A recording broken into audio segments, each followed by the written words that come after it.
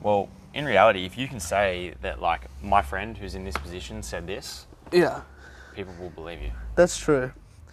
Also, how many times have we said, like, just blatantly or just wholeheartedly believe things that we're told by people we trust for no reason with no backing at all?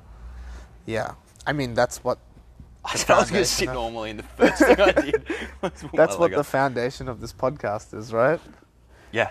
That you believe... You shouldn't believe everything you're told. Like, there is a toilet paper shortage. Yeah, there is literally a toilet paper shortage. Have you been to the store? No. And seen how ridiculous it is? Man, sanitary items, anything like in the sanitary aisle, like soaps and everything, and then anything in the, like, toilet paper, paper towel, any of that, Yeah. all gone. Yeah. All gone. Completely washed out. And there's, like, signs all around the Woolies at Kellyville talking about how, like, we apologise for the supply shortage. We're trying to rectify this issue. It was an unforeseen circumstance. Yeah, so weird. Well, I can't believe how insane people are going. I can't either. I forgot to put a charger on this laptop, so I'm going to do that quickly while you talk about this. Okay. Yeah, Yeah. I can't believe how So insane people are either.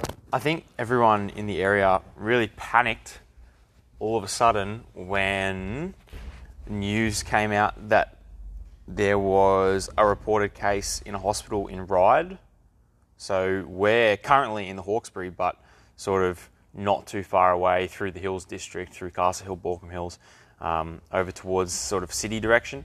There's a suburb, Ryde, and in Ryde Hospital, they had a reported case of coronavirus, and I think as soon as that hit the news, everyone started going nuts about how close it was, and bada bing, bada boom, everyone's going through and buying everything so that they can prep and shut their doors and stay at home until half the population is dead, which is what the coronavirus is going to do. Do you think half the population will die? So Frank was saying before that the death rate's like 0.7%. Yeah, and the recovery rate, like people who had it and are now, like, cured of it, is like... Not cured of it, like they got over it themselves. They got over it themselves, and now... Zero cure. Yeah, and now, like, is like 45%. Like, it's huge. That's still pretty low. Yeah, but people, they're not dead. They just haven't recovered from it yet. Yeah. I know, like, I'm still recovering from, Bitchitis? the last time I did CrossFit. Last time I did CrossFit. Yeah. Yeah. Oh, did JP tell you about his genre for our podcast? No. Firstly, that's kind of the point of the podcast, JP, but also fuck you. He came in and he was like, I was listening to your podcast, and he goes, now this is going to sound bad. And you know when someone opens up with this is going to sound bad, it's going to be mean. He's like, I've got a new genre for your podcast. It's kind of just when, like, I don't want to learn anything. I want a familiar voice, and I just want to listen to some mindless chatter about stuff. And I was like, that's pretty much what the podcast is, mate. Like, that's the idea of uneducated opinions. And he's like, because sometimes you guys say stuff, and I'm sitting there going, that's not right at all. And I'm like, yeah, that's the idea. Like, he messaged me after that podcast where you tried to get me to explain an electrocardiograph, like the waves, and apparently I called it an AMG graph, when it's an ECG graph, but apparently I called it an AMG graph. I don't believe him. I think I might have said EMG, but anyway. So yeah, if you, like, are taking anything we say as gospel, Don't. You are an idiot. Oh, those poor people. Anyway, look, if you were prepping for coronavirus, what would you stock up on if we were going to give advice to people on what is actually important to stock up on? I would say toilet paper isn't that important unless you think you're going to run out of water, like running water. Because, guys, you can wash your butts. You do not have to wipe that much. Install a bidet. Yes, a bidet would be a good idea. Bidet to you, sir? Bidet. Fuck. What would I say? I would say, like, just like hand sanitizer is probably a good one.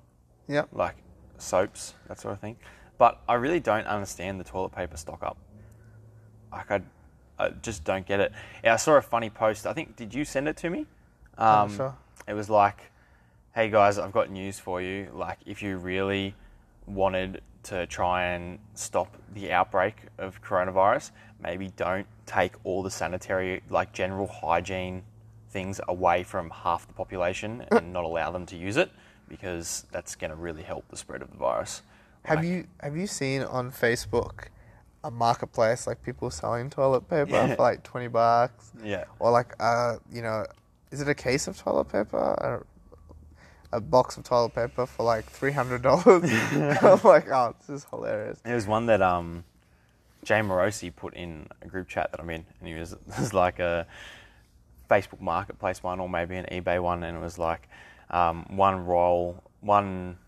24-pack of Quilton toilet paper, willing to trade for apartment, minimum 2-bedroom and maximum 5-minute walk from the beach. No silly offers, please. And he's like, no silly offers, and then in brackets, garages or studios. I have really bad FOMO for group chats. Do you? Yeah. So when I hear that someone's in a group chat that I'm not in, I'm like, oh, why am I not in that one? Because you didn't come out to the city that one time that you were invited. Oh, that's the group chat. Hey, whatever happened to my jacket? Did Jamie ever say anything? He never said anything. Oh. He's probably wearing it right now. It's probably like stuck to his car. I can't believe how much that fell apart. Yeah. That is... Do you have a video of that? No. No? I have a video on my phone. Huh. Andy sat on his old leather jacket at the pub and obviously didn't move for what, like an hour maybe? Yeah, maybe longer. Like an hour and a half, 2 hours. And then when he got up, it was all stuck together and falling apart. Yeah, so weird. So the heat coming out of Andy's ass literally destroyed this leather jacket. Disgusting. And you weren't even drinking. No. Why aren't you drinking at the moment? Because I'm sober. Forever. No, not forever. It's really hard. I didn't drink at the wedding on the weekend. Oof. That's rough. And I stayed up until until we went to the after party as well. And I was completely sober, nothing. I was a good boy. There you go. And Kush like, oh, just have a beer. Because she was getting like antsy about me not drinking. I'm like, no, it's all right. Like, I'm having fun. But really, I wasn't. I was, this sucks. Isn't it funny how, I don't know whether if you actually do struggle with it, but I really struggle to enjoy myself if I'm out with a group of people that are all drinking and I'm trying not to drink. No, I'm fine as long as I have something in my hand. Yeah. So, if I'm having, a Coke or, whatever, because I don't drink that stuff normally. But the thing that gets me is when people get so drunk that they get, gross. And then I am, sober sensibilities are yes. When people start, throwing up. And, there was this girl that was just, legless and then, walking around. Was it Kush? No, Kush was good. Kush drank so much now. Yeah. Canada has... built her tolerance. Yeah. Just the other night, we were at home having dinner, and she had 2 beers and a scotch. But that was just a weeknight. Kush is now an alcoholic, eh? Has she got roommates where she is? Yeah. She's living with housemates? Yeah. She has one housemate. One housemate. So they probably just drink all the time. Yeah. And I think they go out, and they're in the city, so they live the city life. Yeah. She's basically a yuppie. Yuck. Anyway, back to this group chat thing. I get serious FOMO when I'm not in group chats. Do you feel the same way? Yes, I do get serious FOMO. There's a couple of group chats that... You know about that you're not in? That I know about, because they're an iMessage group chat. Yeah. And I have a Samsung. I've genuinely considered changing back to iPhone purely so I can be in these group chats because I will see 4 of my mates all at a pub session. Yeah. And I'll be like, oh. And then 3 hours into the pub session, I'll get a message and it'll be like, hey, Steve, we're at the pub. And I'll be like, cool, where was my invite fucking 3 hours ago? And they're like, we forgot you're not in the group chat. And I'm like, bastards. That happens too often. But it's almost a good thing at the moment, trying not to drink. So you're also trying not to drink. Why are you not trying to drink? Why was I initially trying not to drink? I just scattered a couple of comps in a row because I really do believe that I'm a much better athlete when I I'm sober. am sober for a while. So I was like 15 weeks out from Down Under. And then I had that weightlifting comp a bit after. And then I have another comp like maybe 4 weeks after that. And then another one 2 weeks after that. And then Down Under. And I was like, I've got this big scattering. If I can just keep looking forward to the next comp and be like, oh, I can't drink because I've got that next comp. It just might be an easy way for me to not drink maybe all the way up to Down Under. Yeah. It means I need to get past my birthday without drinking, which is hard. But at the same time, it's not like it's a big birthday. It's not like I'm having a party. So I might just I won't even call it a birthday thing. Isn't it your 40th? Like, shouldn't you be celebrating? That's the only good thing about maybe getting a little bit older, like if you're hitting 30, 40, is it's an excuse to have a big party again. Yeah. I think 30 is a big party. 30's a sad... I feel like I shouldn't talk about this, but there was a poor girl at the wedding that turned 30, and a drunk person turning 30 who's female, like, it's a hard thing to watch. They do not take it well. See, I'm still 15 years away from turning 30, but like I can't see at this point that it's going to be that much of an issue for me. Yeah. Like, just the idea of getting older doesn't really bother me, but maybe that's because I'm still only 22. So no, the idea of me getting older doesn't bother me as well, and that's something that is, like Kush and I were talking about this the other day, is that people, like, we're so conditioned to things, like conditioned to get married, conditioned to have kids, conditioned to, sit and stand when, the priest tells you to, or kneel, or suck. Like, like, I was trying to decide how I was going to work it in, and then I was like, I'll let him do it. But, like we're conditioned to do so many things, but we're also conditioned to think about, like, getting older as a bad thing. Yeah. When it's not. Like, it gives you so many more opportunities. Yes, you might have more responsibilities, but it's your choice to have those. Or, like, when you could people just say... bludge on the doll. That's it. Or, like, when people say, like, they feel old or, like, their body hurts and whatnot. Like, that's you losing options to move. Yeah. Like, if you keep doing what you're doing, like, you can move well and feel good in your body for, like, a long time. Yeah.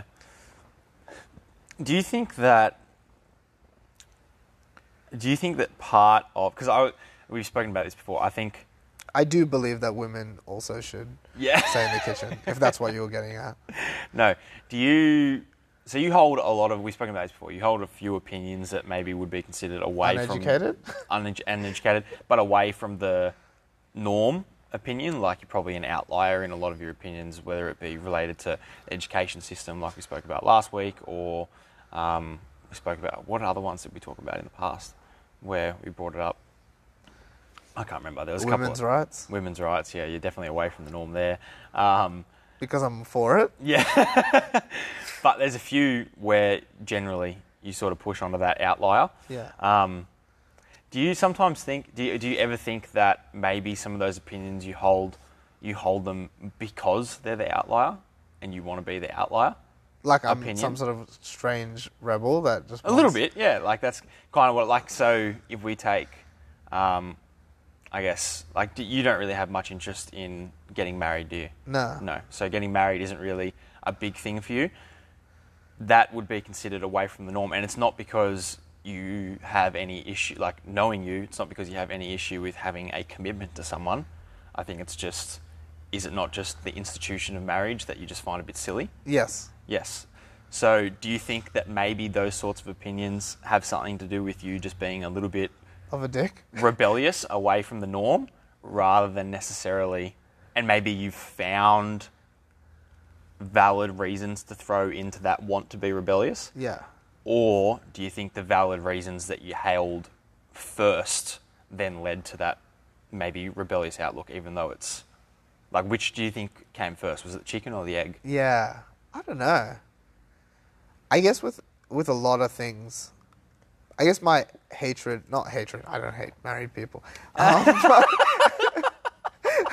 My Disdain. disdain for marriage. Oh, actually, it's not that. One is actually like, it's a considerable expense to marry someone. Yes, this is... Yeah, so Yeah. like, as someone who is cheap by nature, Yeah. or not cheap, but like, I'd rather spend my money on other things. Yeah, as would I. I Yeah. think as actually would most modern men. But, And I'm just lucky that my partner also shares this yes, yeah. mutual affection for money. That, like, she'd rather put money away and save it rather than Spend it on... spend it. And I talked to my dad recently, and he was like, "Hey, Kush is coming down. Maybe this is a good time for you guys to talk about like the future, and like maybe this is like a special time for you to, do something." And I was like, "Are you asking me to, propose to Kush? Yeah. Because she's here for 2 weeks?" And he's like, And I was like, "Dad, like, she's here for 2 weeks. Surely we should, plan out our future. Like, maybe her being here for 2 weeks, we should talk about what the future holds in terms of like, is she going to stay in Canada? Am I going to stay here? Like, I don't think that's a quick I think marriage is a quick fix for a lot of people. A Band-Aid. For bigger issues? Yeah, for bigger issues. And I said, Like having a kid? Yeah, like having a kid. Yeah. And I said to him, I was like, shouldn't we work on that? He's like, I guess so. And I'm like, are you worried that I'm not committed to her? Because, like, you've been married for like 30 years. I've been together with Kush for 10 years. Like, I think I'm doing pretty good. We're a third of the way to you. And we're probably going to live longer than you too. Corona's going to get you. Because you're old. Because you're old. No one under 30 is dying from coronavirus. Yeah. So there's a good argument against marriage, but that's not really answering my question as to whether if you think that... Did you come up with those arguments because you wanted to rebel against the norm, or did those arguments just lead to that kind of... No, when growing up, I always thought I'd get married, have kids. Okay, yeah. So it wasn't something that you've had from like teenage years of like, fuck the system. No. But I was also like, raised to be like pretty heavily Catholic. Yeah. I was an altar boy. Interesting. So my like, I think a lot of that marriage stuff also came from when I started like distancing myself from the church. Yeah, okay. So it's like, it's the institutions I distanced myself from. And that's my trouble. Well, that's the other thing is like, I guess that's why I asked is you've got, maybe it could be perceived that way from like an exterior outlook because it is generally the away from the norm thing.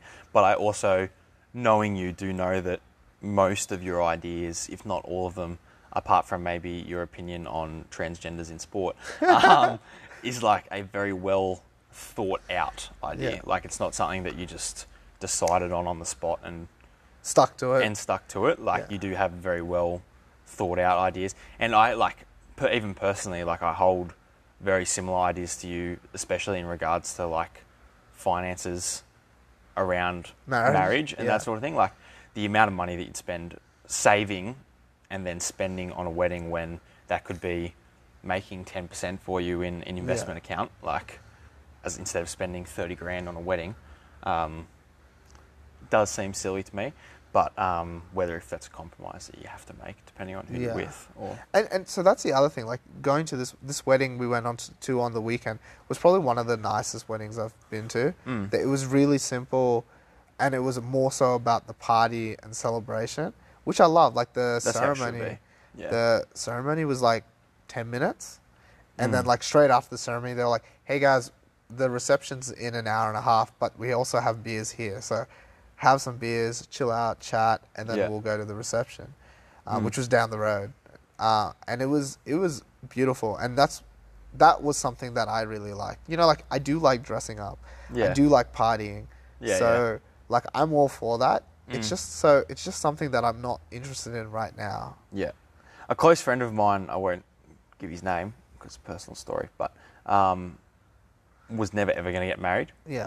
And then they basically They decided changed the laws, and then he was able yeah, to. he was able to, yeah. No, they decided that they would get married, but basically on the premise that it was like the only excuse or opportunity he was going to get to like get all of his friends, where he knows all his friends will actually show up and just have a big party. So he just went down to his dad's farm. They had like a 5-10 minute ceremony itself, just saying vows and I pronounce you husband and wife, and that was about it. And then just free beers and drinking for 6 hours with friends. Yeah, like, and that's cool. Which is awesome. I have no problem with like you vowing to someone and then like that's a cool, like I'm all about contracts. Yeah. Yeah, but like, But you don't hold them for you. Oh, actually, you do hold them for you, Jim. Yeah. Interesting. But I do. It's just that when other parties get involved, I don't think the government should really be involved in the holding of these contracts. I understand why they are. Like, yes, they have to be. Like it just seems like a lot of red tape to control your life. Yeah, I see that, but I also see The need for it. the need for it where there needs to be a mediator if it goes wrong. Yeah. And that, unfortunately, is generally going to be the government. Otherwise... Well, see, the thing is you can't get divorced if you don't get married. Yes, but you pretty much have to get divorced even if you don't get married. Yeah, now you do if you live together, you de facto. Yeah. Even if you're not even if you're not listed as de facto, you're still de facto. Like after whatever the time period is. Like I've got multiple friends that are absolutely screwed if they break up with their missus. Really?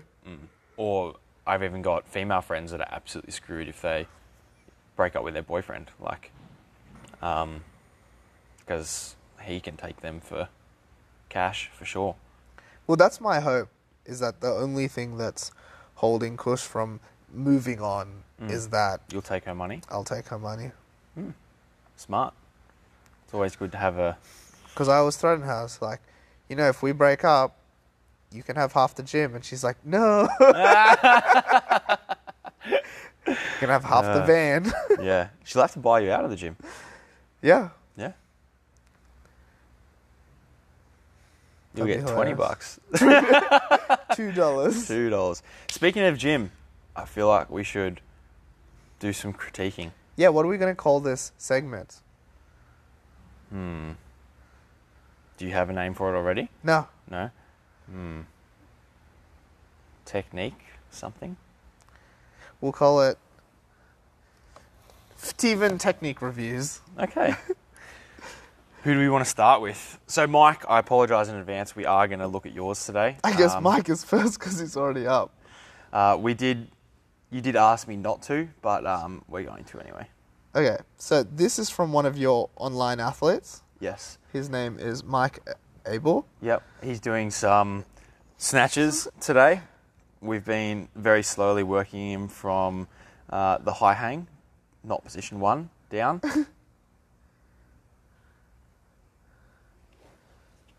All right, so we're just watching this. So if you're listening and not watching, you can't see what's happening. But basically, he's starting off in a high hang position, so knees bent. The bar is a little bit lower than sitting in the hip crease for him, and then he's traveling down to the knee before he jumps back up and snatches again. Oop, this is the wrong one. This is the next one. Sorry. What have I done? What is happening, Steve? Andy, you've stuffed it. Not that one. Oh, well. This is the one we're doing now. There we go. Alrighty. Alright, what are your thoughts from the start? I actually like it. Yeah? Yeah. I would love for him to be able to pull narrower. Yeah. But just... not anthro issues, but surgical issues. He's got pins in his ankle. Yeah. I don't think we're ever going to be able to get him to pull narrower. And he's a tall guy. He's very tall. So he'd be, 6'3", I'd say. But anyway, technically, especially from where it started, I think it's a very good snatch. I think he's moving down to a great hang position. So I think his knee position's really good now. I actually think he's really balanced, Yes. which is a very important thing for me. And it looks like his rhythm is quite good. I'd like to see his hips travel forward a bit earlier. Yeah. Yeah. Yeah. So the only thing, and this is, so I'm not giving my critique on this video via email because he's going to watch this podcast. And I've told him this is where he can come for his critique this week. So, Mike, what I would say to you is your movement down to the hang is great. Your position's awesome this week. Okay. But the only thing that I think me and Andy would probably agree on is what you're doing is your hips are staying sat back when you initiate the pull. So your hips are staying behind you. Okay, and you're just starting to lift the shoulders rather than thinking about maybe initiating the movement with a forward drive of the hips. Yeah, like what we want is to see you kind of like jump, but what's happening is like you're coming up to like the end of a deadlift and then going under, right? Yes. Yeah. So you see how you're in this position, high hang position. High hang. Yeah. So you're in a high hang position here. This is where we want you to finish before you extend. Yes. And he's not getting there. He's actually meeting the bar with flat, completely straight legs. Yeah. So that's why, I guess, Mike, what we've been getting you to do, and before this, I didn't send Andy the video, but before this, you were doing some pauses on the way up at an empty bar. So he was going to high hang, hinge. I didn't send you the video. Oh, okay. Hinging I just want to down. look at this one. Hinging down. Ooh, this was a terrible one. Yes, it was. Hinging down. Sorry, Mike. To the hang, coming back to the high hang, and then extending. That's sort of without the pause. What we're trying to get you to do in that last video is pull back, push those hips forward so that you've got that slight knee bend at the top, and then jump and extend, rather than what you're doing is just kind of throwing the shoulders back and throwing the shoulders back and not really getting back to that high hang position. Yeah. I'm actually really impressed with his bottom position in these. In these, yeah, his bottom position's a lot better. You've gotten so much better, Mike, since when I knew you. But yeah, this is the reason. See how far the bar is away from you? That's why you're jumping forward in these as well. Yeah. So. Yeah. So okay, let's let Andy do something here. From hip contact on his squat snatches here. Yeah. So he's going from position 1 on this. Yeah. So this was before we moved down to the hang. Yeah. On this, what would you say he needs to change to make sure that he's getting rid of that jump forward? How does he keep the bar closer? He just needs to extend through his knees a little bit more. Yeah. Like, I just don't think he's extending tall enough. He's just shooting his hips forward into the bar. So would you say maybe, Mike, have you thought a little bit more about jumping rather than trying to get the power from your hips? Try and think more about getting the power from a jump upwards. Cool. Now, secondarily, where is he training at home? Yes, he has been training at the gym, but I think he's struggling to get in there early enough to fit this in before normal classes, because we're only doing a 2-day-a-week program for him, trying to improve his snatch. So this is week 13 or something, where we did sort of 2 weeks of just assessing from the ground to see where he was at, and then now we've spent 12 weeks doing from the high hang, and we've just 2 weeks ago moved down to the hang. But that being said, only half that time is spent on snatch because the other half is spent on clean and jerk. And I took your advice. We've moved him to 3 straight snatch sessions and then 3 straight clean and jerk sessions.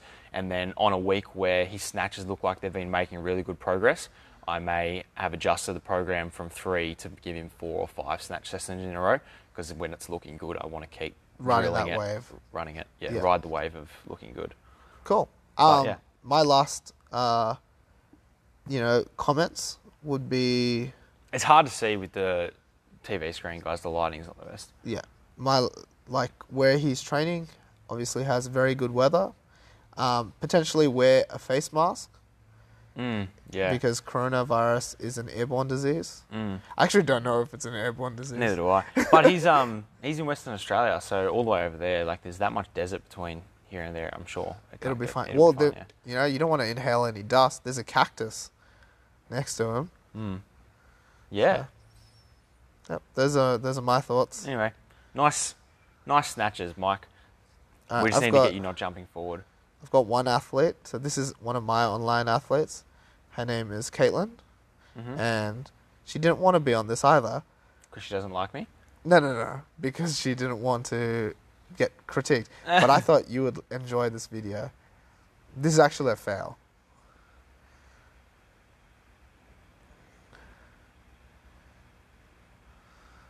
So you can see that she's sort of falling forwards a little bit.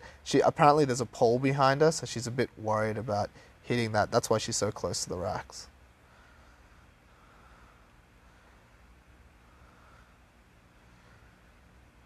Perfect. What? So, for those who did not see that, guys, what has happened is she's just gone for her snatch, missed it, but because she was squatting in front of a set of squat racks, as it's fallen forward, it has landed on the racks perfectly. So really all she's done is actually pick the bar up and put it on the racks. Yeah. There's a few things I would say. Yeah, I mean, like, be real too, but I also thought it was just a funny video. Being real, I find it really hard to, if you go to, so don't worry about her high hang, but watch her when she goes to the hang.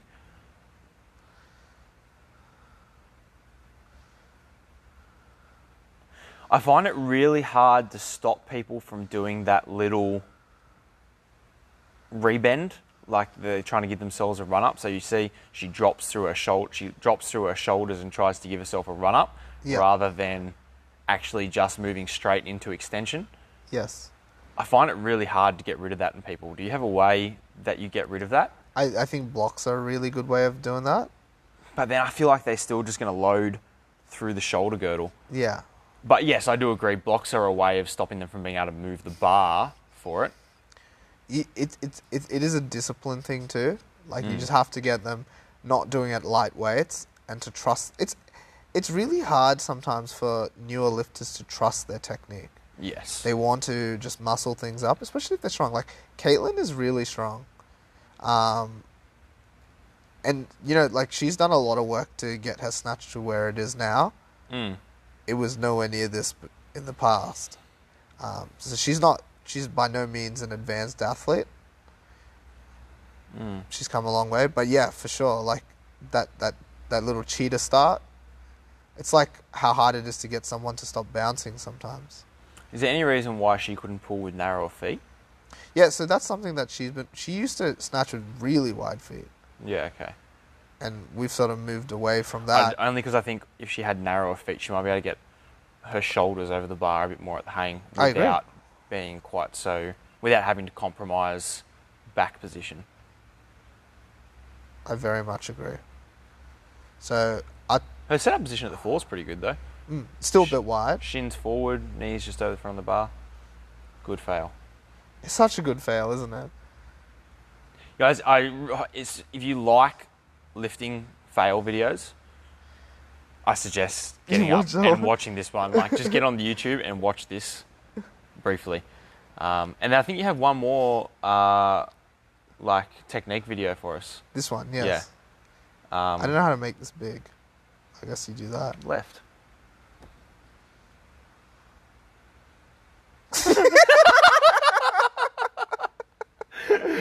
Oh, guys, if you can come and watch this on YouTube, please do, because it is hilarious. It is a guy trying to do a single leg box jump onto a weighted single leg box jump, might I add, onto plates which are stacked on top of a bench, and he catches his toe, and it could not possibly have gone worse.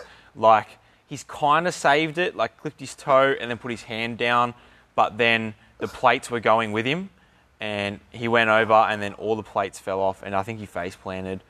It was honestly such a good video. Okay, so first off, me and Steve do laugh at like people's misfortune. Like, the guy is apparently okay. Look at this comment. Yard sale. If you're here to look at this guy's pride, you're too late. It's already gone. I guess, you know, we're laughing at this guy's misfortune, but he posted it, so I think he's okay with that. Yeah, I don't care. I laugh at his misfortune anyway. Like, We've Also, had a lot of I friends. can't stress enough how poor of a setup that is to begin with for a jump.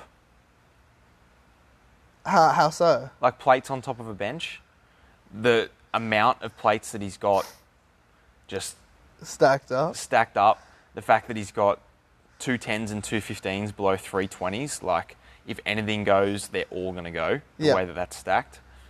That's true. The bench is narrower than the plates. So they're not stable. So they're not stable at all. The plates themselves aren't, Stop watching. the plates themselves aren't even stacked straight. Yeah. Like he's in a gym, surely there's a plyo box there. Yeah. Well, there's a tire right next to it. He'd actually be safer to just stack one bench on top of another bench. Yeah. It'd be just as stable. Hey, Steve, where's your box jump fail? Go to my Instagram. Is it high or is it hard to find? No, it's high. Oh, no, we don't have internet here. Damn. I just loaded this before. We'll do a technique review of Steve's box jump fail next week. Okay, but let's go through the technique. So his first mistake, I would say, was obviously the way he's plated this up. Mm. The second mistake, I would say, is not lifting his feet up. A single arm jump is very hard. Single arm. So a single leg jump is really hard. And what people don't realize is how much your arms actually help you propel your entire body up. And he's taken that away with the the plate. He's still able to throw the hands at the plate. But not well. I'd say looks like he's actually got quite a powerful jump because that's not a low jump to be attempting. Especially Single leg? No, I single couldn't leg. do this. Could you do this? No, I can't. I can barely single leg jump to a 20-inch box. It's so funny. It's the reaction that gets me. Like, look, he's like, oh shit, ah! And then the flailing, and then he's obviously in so much pain afterwards.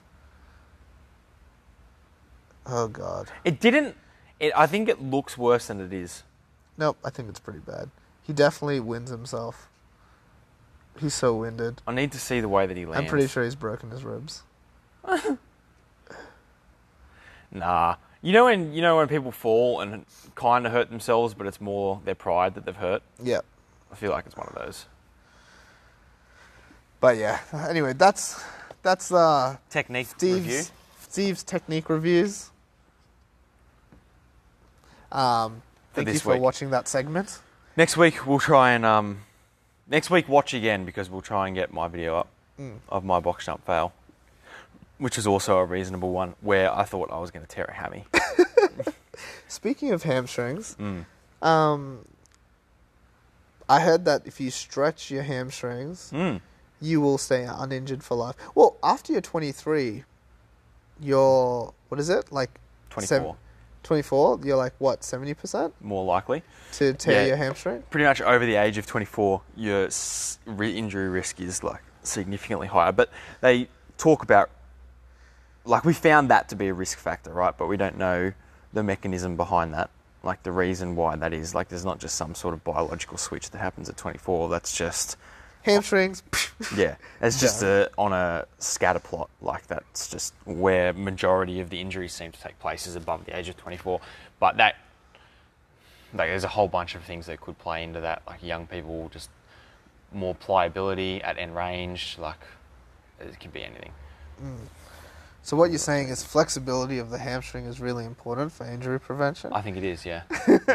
Yeah, I messaged Andy yesterday and he was rather unimpressed with it, but I was just saying that there may actually be more research to show that people with greater levels of hamstring flexibility are even more prone to hamstring strain injuries. But that being said, there is also a lot of research that says the opposite. So there's research in contrast to each other.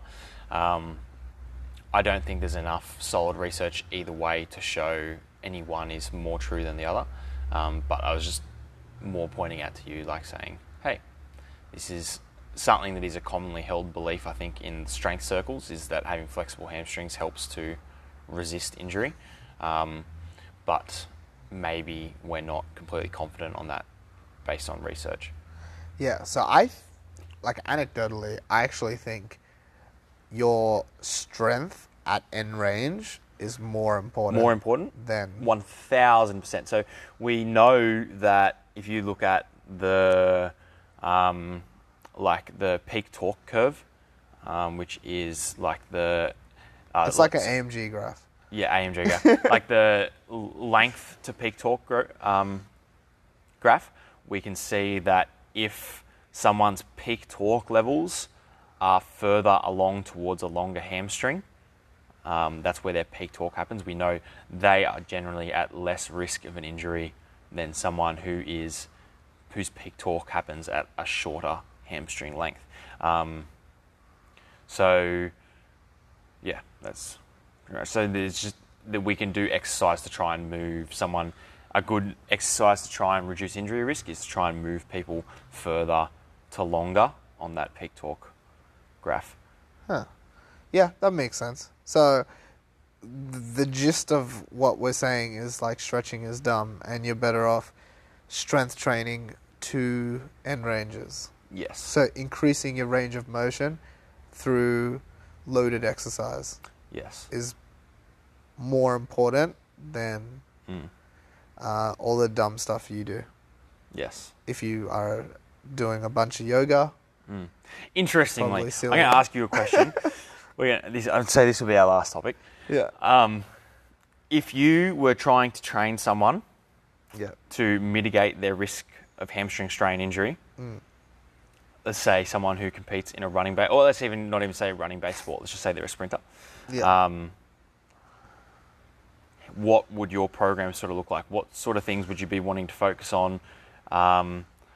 Contraction type, like velocities, that sort of thing. Like, what would your general focus be if you were trying to mitigate the risk of injury in the hamstring? I would give them lots of 1RM hamstring curls. So just seeing like what the maximum weight they could do is to like further than their end range.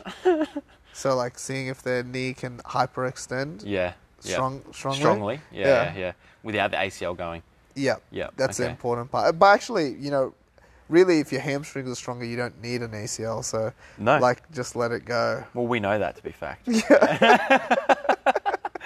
Seriously, what would I focus on?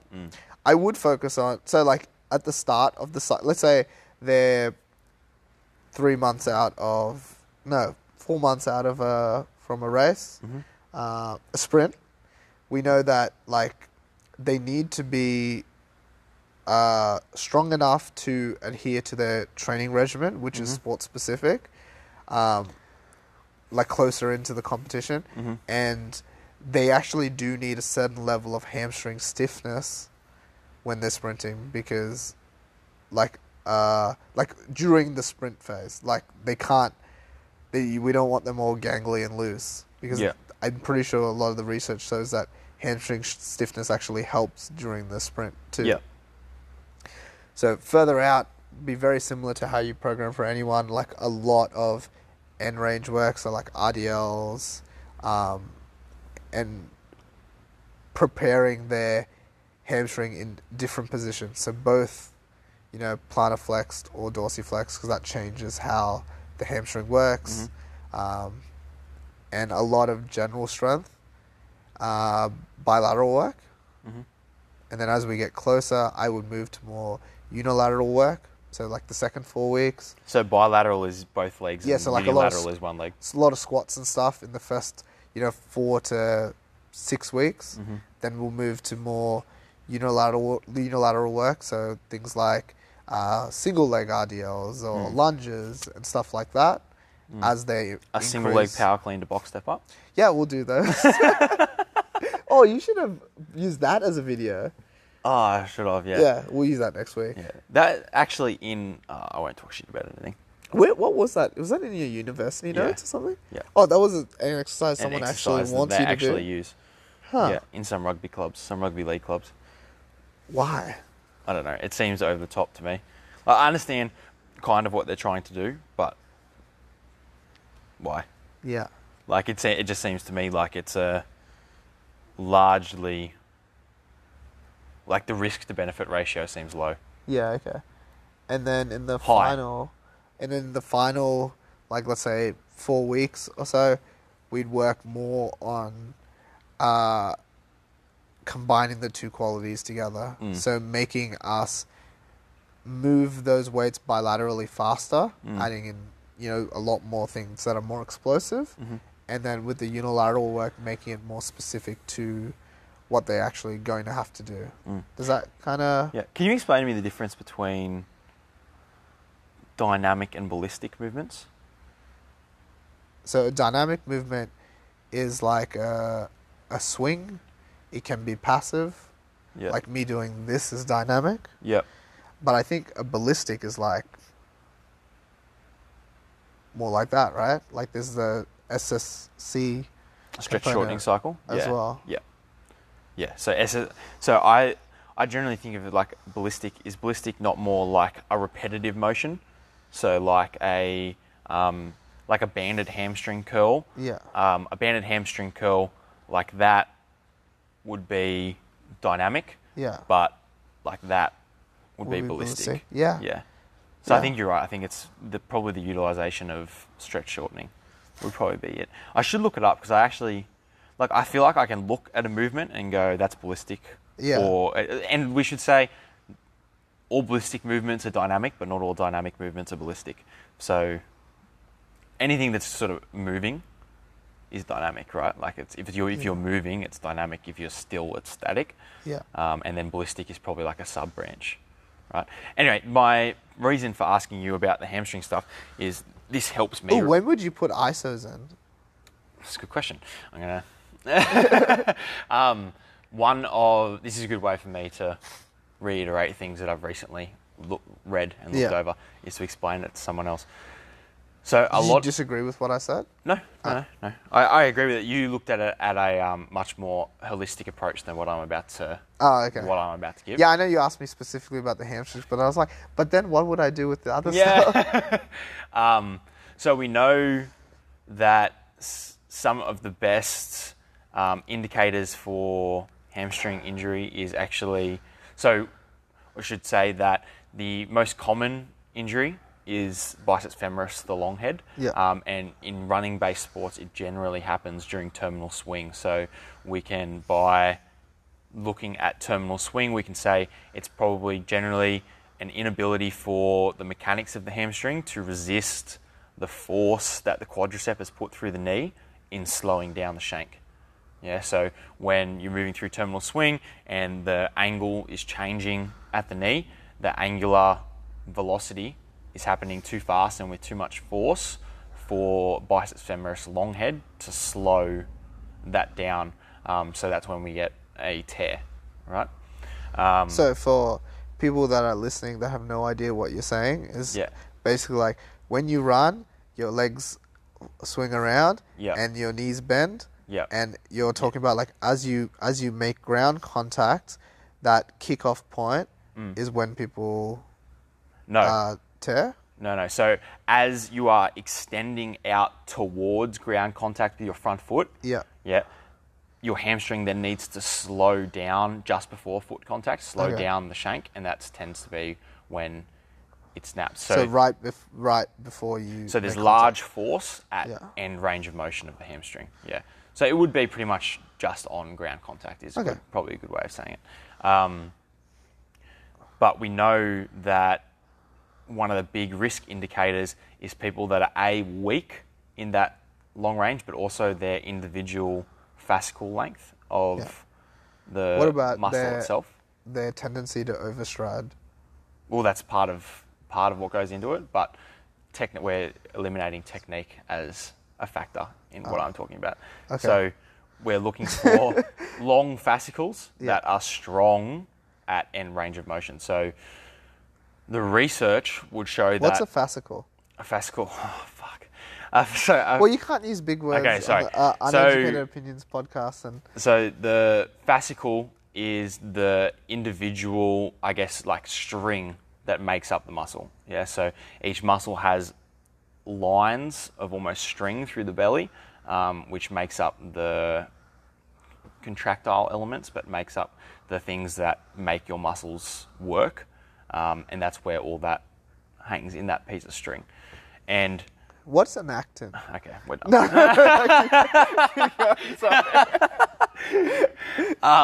That longer fascicle helps to reduce the injury risk. So training when trying to mitigate hamstring risk needs to be directed at lengthening those fascicles and having them be strong at that end range. And we know that from research, the best way to lengthen them is intense, so high intensity, preferably supramaximal, so pretty much beyond what you're actually capable of doing, so going until failure. And this is where the Nordic got so popular. This is why it got so popular. And eccentrically. Yeah. Eccentrically. So we know that eccentric movement at a supramaximal intensity can increase fascicle length and also move that torque curve to a longer period. But what we can see, and this is where some of the research gets a bit squirrely, is that concentric work actually, when using a Nordic, so the research was done with a Nordic, can actually act to actively shorten the fascicle length, which we know, despite it being stronger, okay, you're actually moving the curve the wrong way.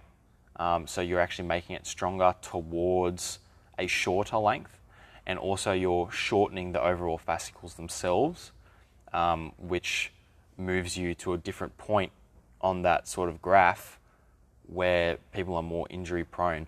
So as far as running injury and hamstring injury risk mitigation, you really kind of want to be focusing on almost purely eccentric movements, or because people would argue that you need to have concentric in there, you would be looking at very eccentrically biased movement to ensure that. But something that was really interesting, and this is something I'm trying to get my head around, and I'm actually sending some emails to some people today about it, is that the detraining period for that increased fascicle length is super quick and super advanced. So we're talking like a 15% increase in fascicle length after an 8-week Nordic training program will make it you awesome as far as injury mitigation goes, but within 2 weeks, people are back to baseline. Wow. Like, so what I'm trying to get my head around, and this is something that I've struggled with from a programming perspective in the past, is when people are in pre-season and you can afford to do all this eccentric loading in the gym, when they get back into high-speed running in training, you don't want to move too far away from it. You don't want to move too far away from it because there's that detraining period, but how much of it can you afford to leave in when they're doing 30 kilometres of high-speed meters a week? Yes. Without then the overload being an issue for hamstring strain injuries. What do they say about like the isometric work? I haven't done much about ISOs yet, but because in terms of my understanding would be that ISOs at end range would probably be great. That's what I was thinking about. Yeah, so isometrics at end range would probably be great. So like a stiff-legged deadlift. Just a hold. Yeah, so just a hold at the base of a stiff-legged deadlift would probably be great. Or an assisted hold at the bottom of a Nordic, or just below end range of a GHR, for example. Because that would reduce the load. Because what happens when you do a lot of eccentric work is there's a lot of there has to be a lot of repair. Yes, you need time. You need time and recovery. Yep. Whereas with the isometric, you don't necessarily need that. I wish I had this graph for you, and I might actually, if you're interested, I'll send it to you. I'm interested. But there was another PhD which was done, and it showed... That stands for pretty huge. Yeah, pretty huge deal. He looked at the difference between high volume and low volume. So they both did a 2 weeks base where they did 46 Nordic curls a week. So it was 48, so 4 sets of 12. Nordic curls a week. Oh, and if you don't know what a Nordic curl is, it's when you're like kneeling down. You might have someone holding your feet, and then you lower yourself down and then lift yourself back up just through knee extension and flexion. Yeah. That being said, the whole idea of supramaximal is that you would be lowering yourself to a point where you are no longer able to hold yourself, and then you would need assistance to get back up. So like you might push up a little bit into it, use a band, or whatever. Yeah. So the high volume, low volume thing that they looked at was that base 48 a week for 2 weeks, and then one group dropped to only 8 reps a week, and the other group increased from the 46 to 60 to 80 to 100 a week over an 8-week period. And the fascicle lengths stayed the same in both groups. So despite the fact that that other group started doing more than 10 times the amount of volume in a week, because the intensity was the same, the intensity of the movement was the same, the fascicle length stayed the same, and the detraining period was the same. Huh. So it could be said that after a base period, all you really need to be doing is 8 supramaximal reps a week, and you'll maintain that length. So maybe that's what you can do. You can do in pre-season, build up, and then just drop it off to a low level of maintenance, and it will hold. Yeah. That being said, I don't think there's been a study that's gone long enough in that regard where maybe it was able to hold that for 6 weeks after the base training period, but if we just continued to do 8 a week for an entire 25-week season, would they still be the same at the end of the 25 weeks? Yeah. Which is a good question.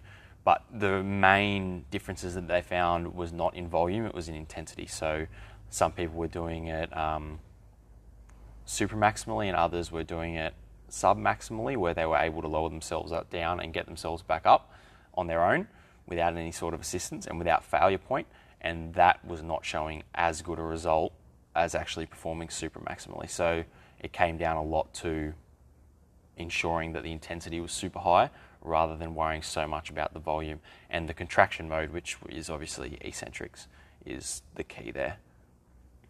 I think isometric, I'm not 100% sure where the research is at with it just yet, but I think isometrics at end range would probably be great at, like I said, shifting that curve towards a longer, which would be great, right?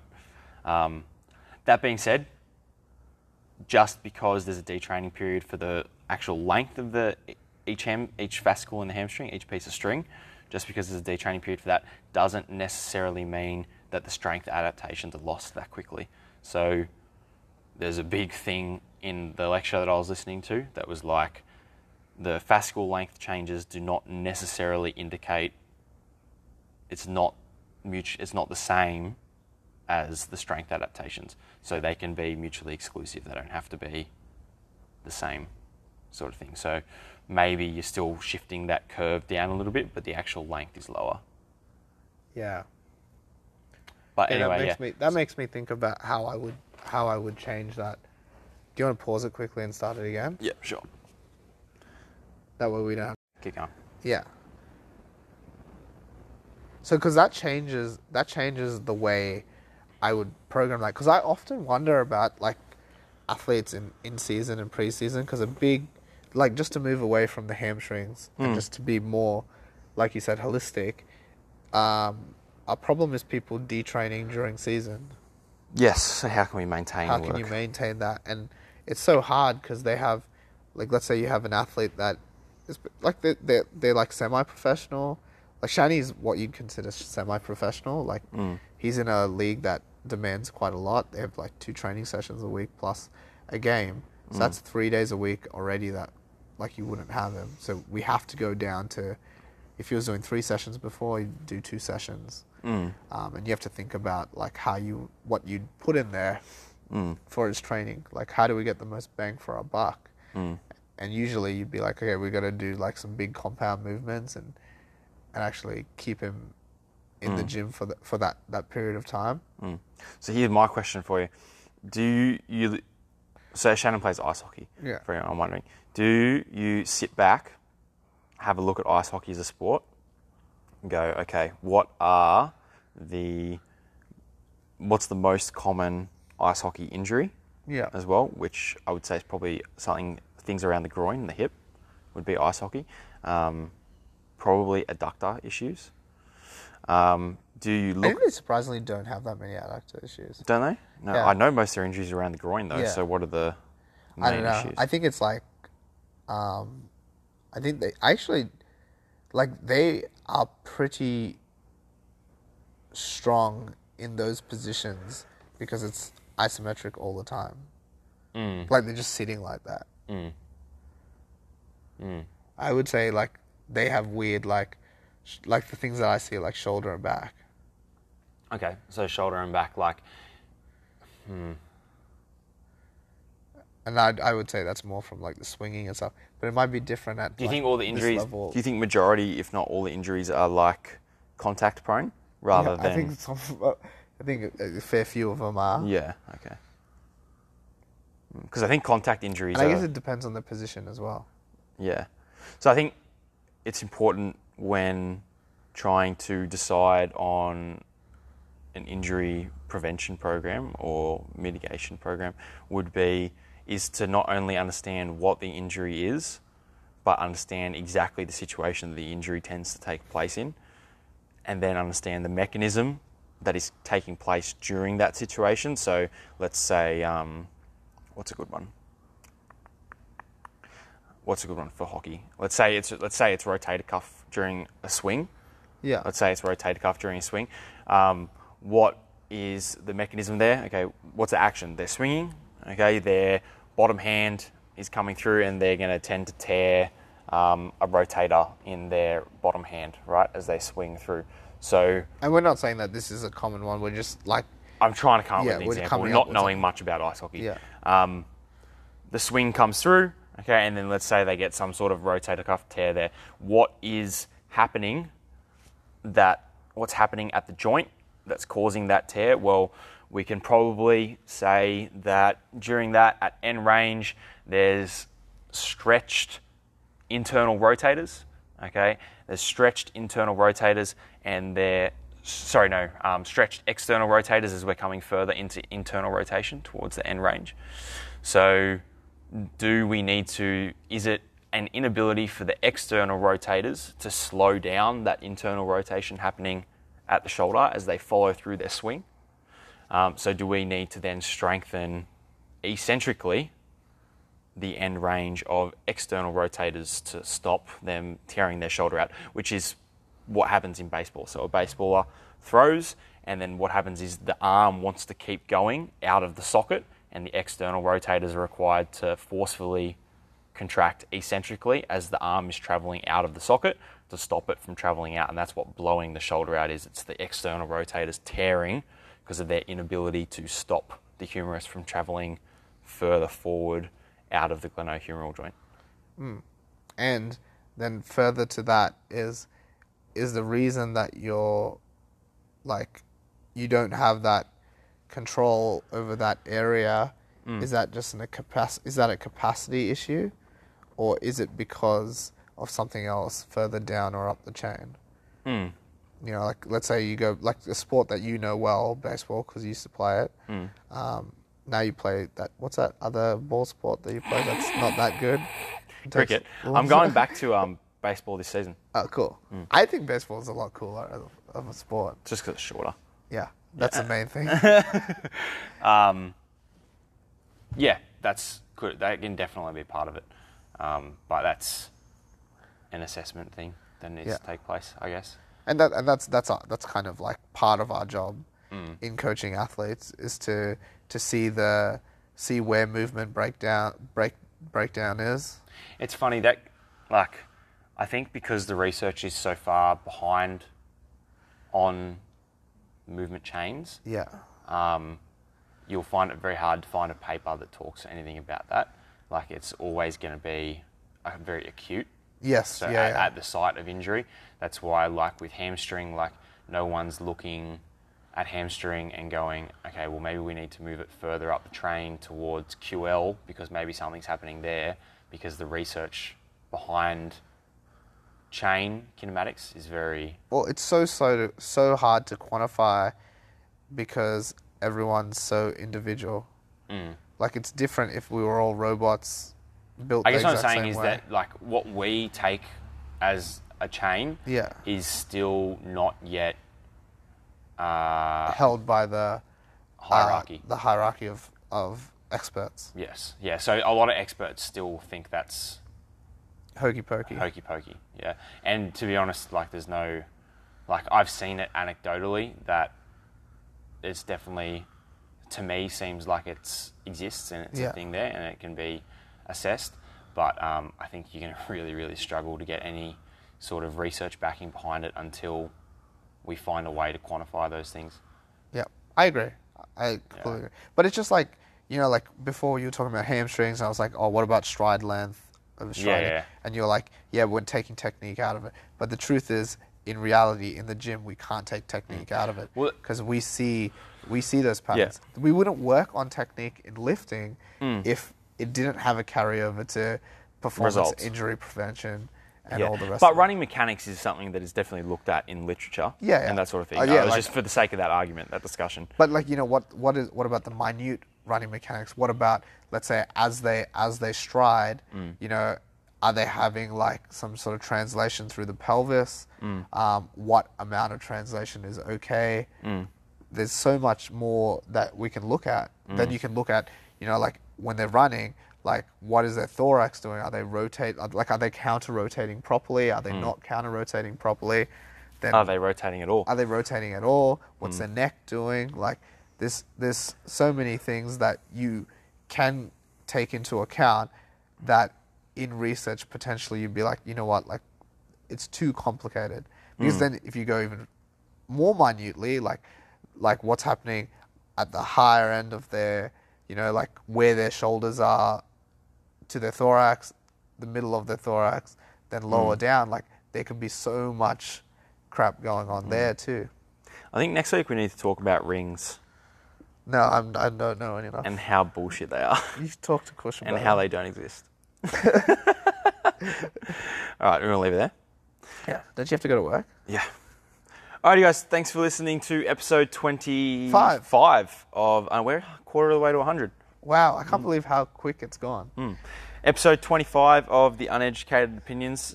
This episode was an overly uneducated opinion, so don't take anything we say as gospel, especially when it comes to training. And this episode was brought to you by... what's that company that makes diamonds? Diamonds? Yeah. Who makes diamonds? Is it De Beers? No. What is they? Damn it. I had a good joke for it. I don't even remember what they're called. That's funny. This episode is brought to you by no one because we don't have sponsors because we're poor. So thanks for listening, guys. You can follow Andy at Train with Andy. You can follow Steve at Steve Norman 250. You can follow the Uneducated Opinions at Uneducated Opinions. You can hit us up on Facebook. Check out the YouTube, especially if you want to check out some of those funnier videos that we put up today for our technique critique. If you are watching on YouTube, make sure you're subscribed. Make sure you hit that little notifications bell. And if you guys have any videos for us to critique, please send them in, whether if they're your own videos, maybe they're a video of someone else or a video that you found funny. We can have a look at that as well. It doesn't necessarily have to be actual I mean, technique hopefully videos. they're videos of yourself. And we just want to judge the technique. It doesn't have to be like specific to lifting or running or whatever. Also, if you have a topic for us to talk about. Yeah, topics would be good because I feel like we went on a good rant today. Yeah. Alrighty, guys. See ya. See ya.